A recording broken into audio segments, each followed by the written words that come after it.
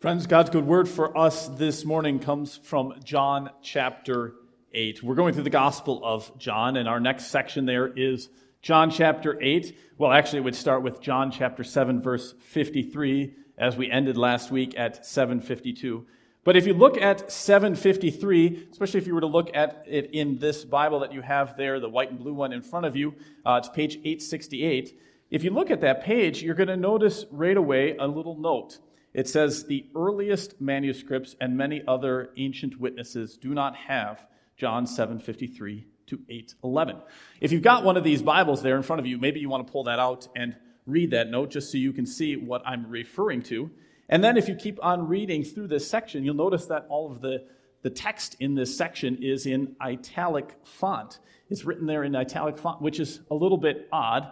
If you read the rest of the Bible, you will notice pretty quickly that your Bible does not use italic font, even for quotations and other things. So it's a little odd that this section is written in italics.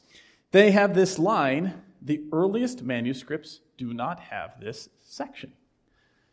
That's a good line. They're simply telling you the facts. We have complete manuscripts of the Bible from the mid to early 300s. Right? So we've managed to restore and save entire copies of the Bible from about the 300s. They're 1,700 years old. We can recreate most of the Bible from various pieces of other manuscripts from the 200s. Okay? So there's no books at all in existence from like the 200s and earlier. They haven't survived. That's too long. 2,000 years, nothing makes it that long, right? But we've got pieces, and we can recreate most of the Bible from the 200s. None of those texts refer to these words from John chapter 7, 53 through 8:11. You won't find it. So they're putting the question to you. They're just telling you the fact. The earliest manuscripts don't contain this section. Is it in the Bible or not? It was added in the 400s. In the 400s, we start to find manuscripts, copies of the Bible, that have this section. That's when someone put it in. At least it seems.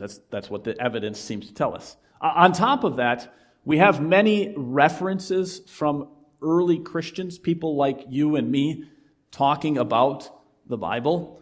We rely on those a lot to know what the Bible said. Nobody refers to this section in the first couple hundred years of Christian history. They just didn't talk about it. All of that makes us ask the question, is this piece in the Bible? Essentially, they're asking you, right? Did the translators or the copyists in the 400s do the right thing and put a piece back in that somehow had gotten forgotten and left out for a couple hundred years? Or have we more accurately and faithfully traced back the history of the text to what it was when it was first written? That's a hard question, isn't it? I would guess most of you say, I don't know how to answer that. But we're just giving you the facts. It's your choice to make. These were not part of the Bible, as far as we can tell, for the first 300-400 years.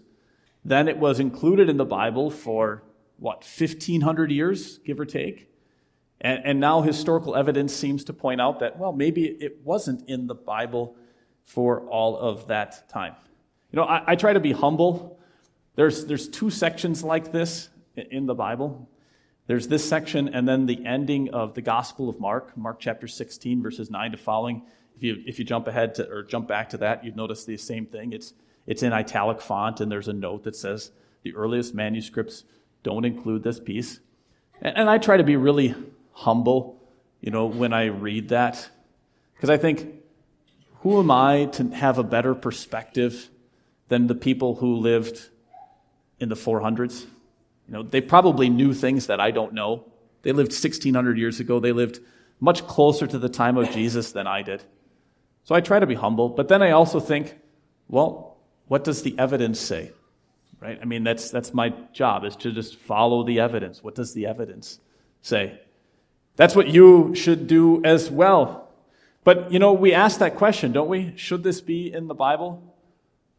People ask that question, and that's why they say, I can't trust the Bible. I can't believe the Bible. It was written by men. It's full of mistakes. Has anybody ever said that to you? I'm sure somebody has said something like that to you at some point. This might be part of what they're talking about. We're not sure if this part should be in the Bible. It's true too, isn't it? The Bible was written by men. That's a good thing, isn't it?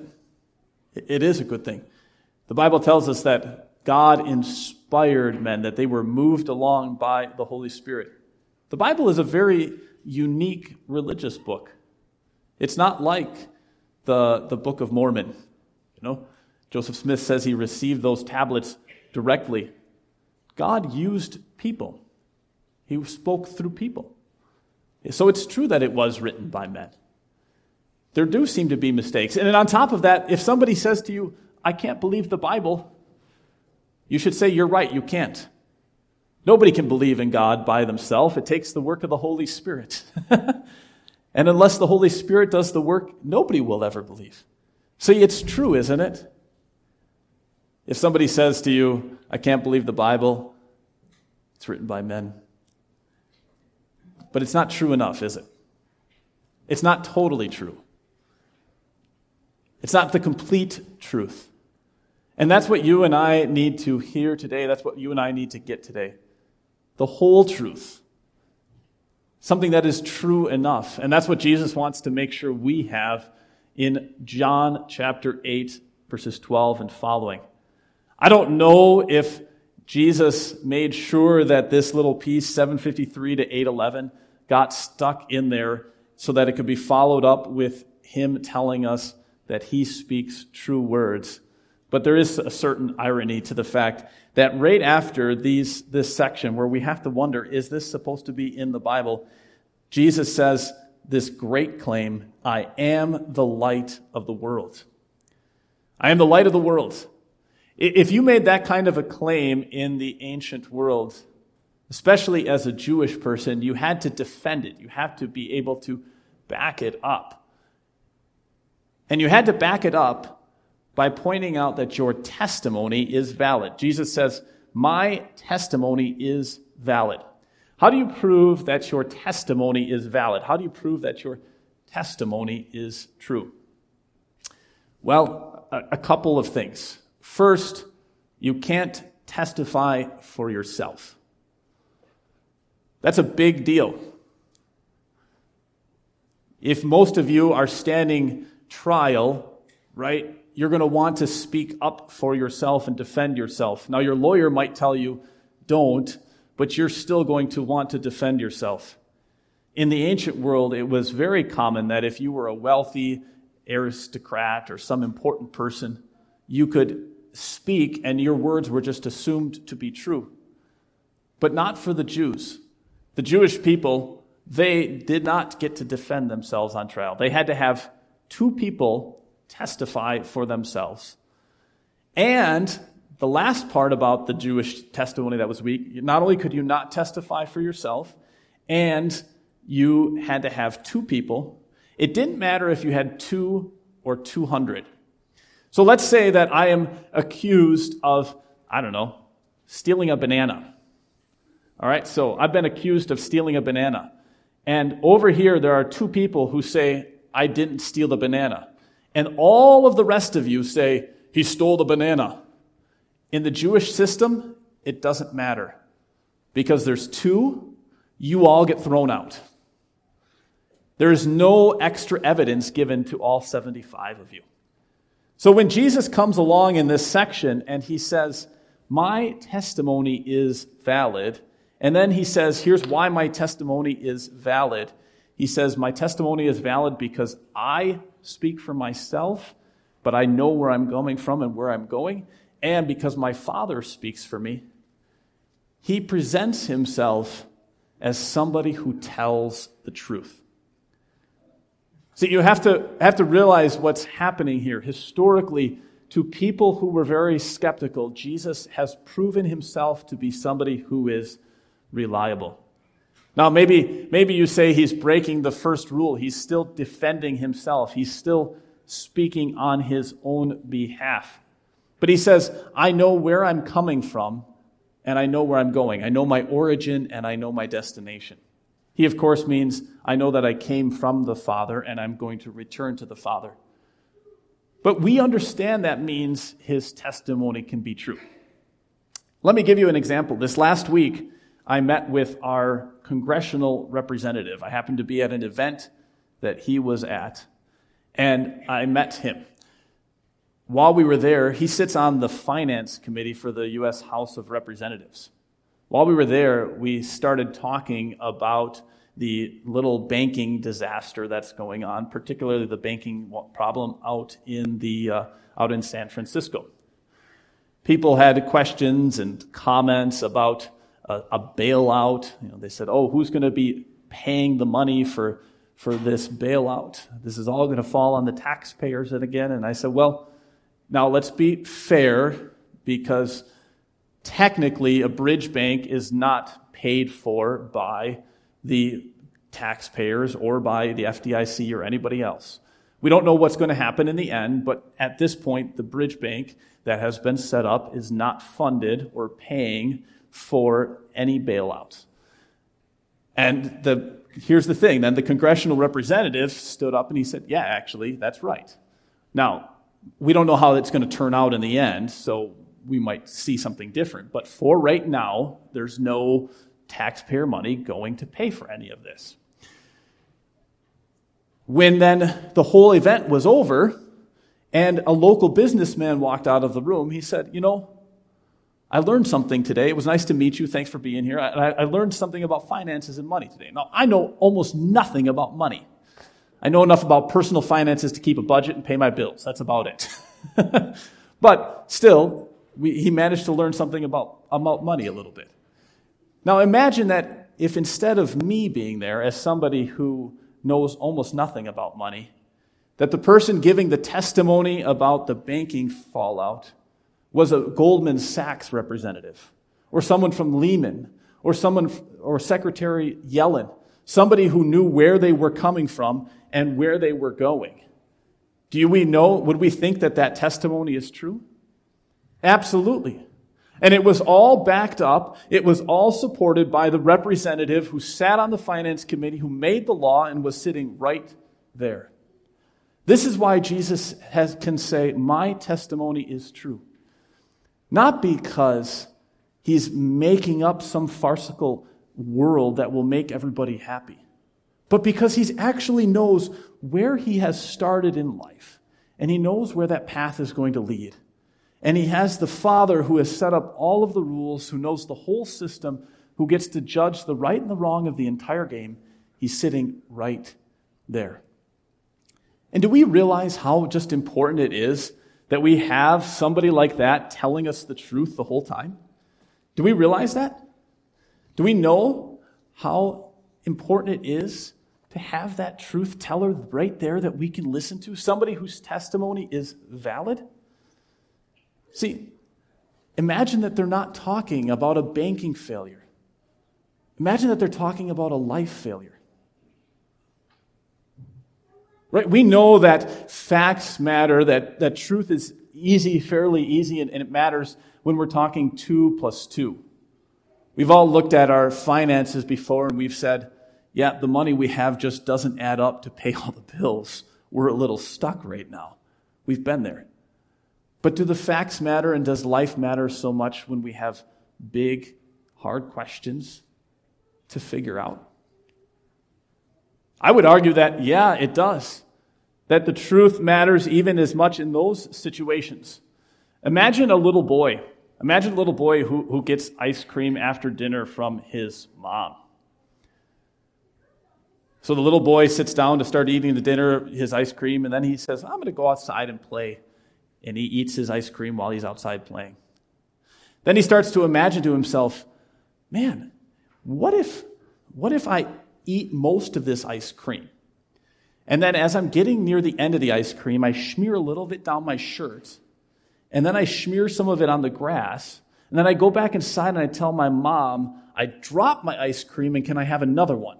Because it's all sitting in a pile on the grass. Now he thinks to himself, this is a pretty good deal, right? Because I can get double the amount of ice cream this way. What a great idea. But what's wrong with that? Why shouldn't the boy do it? Well, first, of course, he shouldn't lie to his mom. But why shouldn't he lie to his mom? Why shouldn't he lie to his mom? Well, he's deciding, let me put it this way, right? He's deciding that 2 ice creams are better than 1. Well, says who? Well, okay, probably all of us would say 2 ice creams are better than 1, right? But what if the little boy is lactose intolerant and he's only had enough of the whatever the stuff is so that he can have 1 ice cream?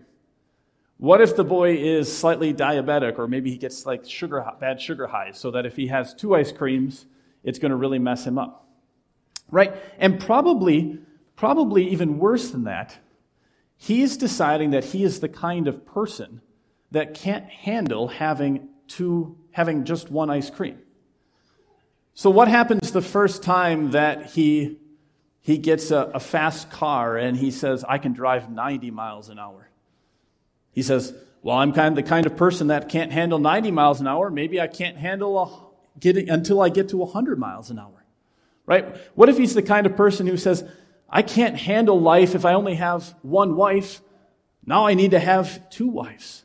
Do you see what I mean? He has manipulated, he has lied to himself and warped all of reality so that it shapes into a specific perspective. He's manipulating his world to be the way he wants it to be.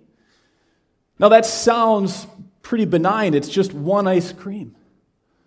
But it reminds us, I like how Jordan Peterson, a psychologist, he puts it this way, he points out for us. He says, the capacity of the rational mind to deceive, manipulate, scheme, trick, falsify, minimize, mislead, betray, prevaricate, deny, omit, bias, exaggerate, and obscure is so endless, so remarkable, that centuries of pre-scientific thought regarded it as positively demonic. Do you hear what he says? He says, we can lie about everything. Everything, everything. And where does it come from? The devil. We need somebody in our life, somebody like Jesus, who will tell us the truth absolutely and clearly, whether we like it or not. But we can like it. We can like it. Did you hear what he said that makes sure that we like it? He opens this section and he says, I am the light of the world. Now, do you like waking up in the morning and seeing the light?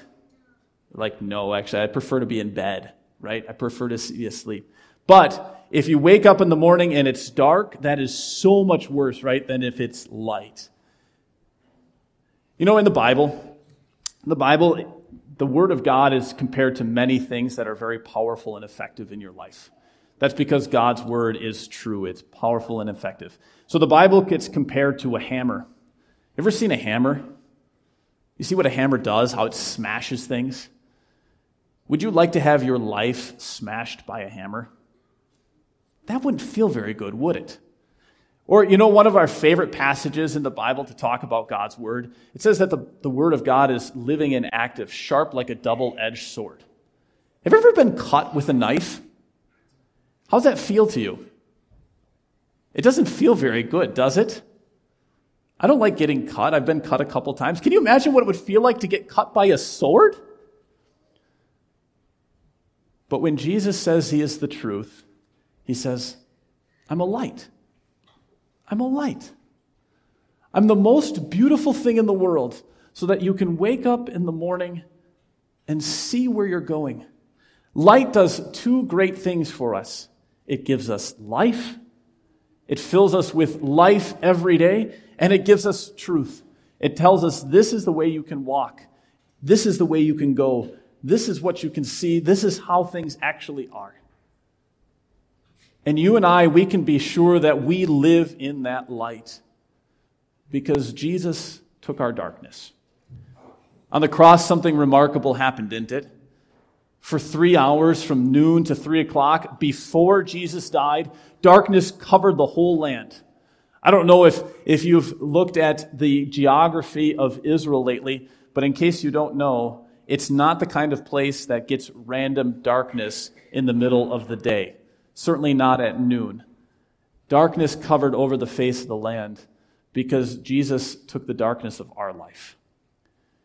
That scheming and that manipulating and that lying and that deceiving and all of those lies that Peterson referenced, all of that fell on Jesus for 3 whole hours so that he would take on himself what it feels like for you to stumble through the world, trying to figure out your way past the lies and the deceit and the manipulation and the cheating of everybody around you. He took all of that so that you and I could live in the light. You can walk in the light. You can walk in the truth. And you can love that truth every day because Jesus walked in darkness. You know that no matter what will happen to you, no matter how confusing and unclear your path seems to be in front of you, there is light for you because Jesus' words are true. Let's pray for that. Lord Jesus, we thank you today that you spoke true words. We live in a world that is filled with all kinds of untruth, lies, deceit, manipulation, scheming, and it gets really hard to decipher, to filter through it all and figure out what is actually true and real and good. We pray today that you would speak true words to us so that we can not only hear the truth, but follow the truth, obey the truth, live in that truth. Let us live in your light. Let us walk in the truth. We pray this in Jesus' name. Amen.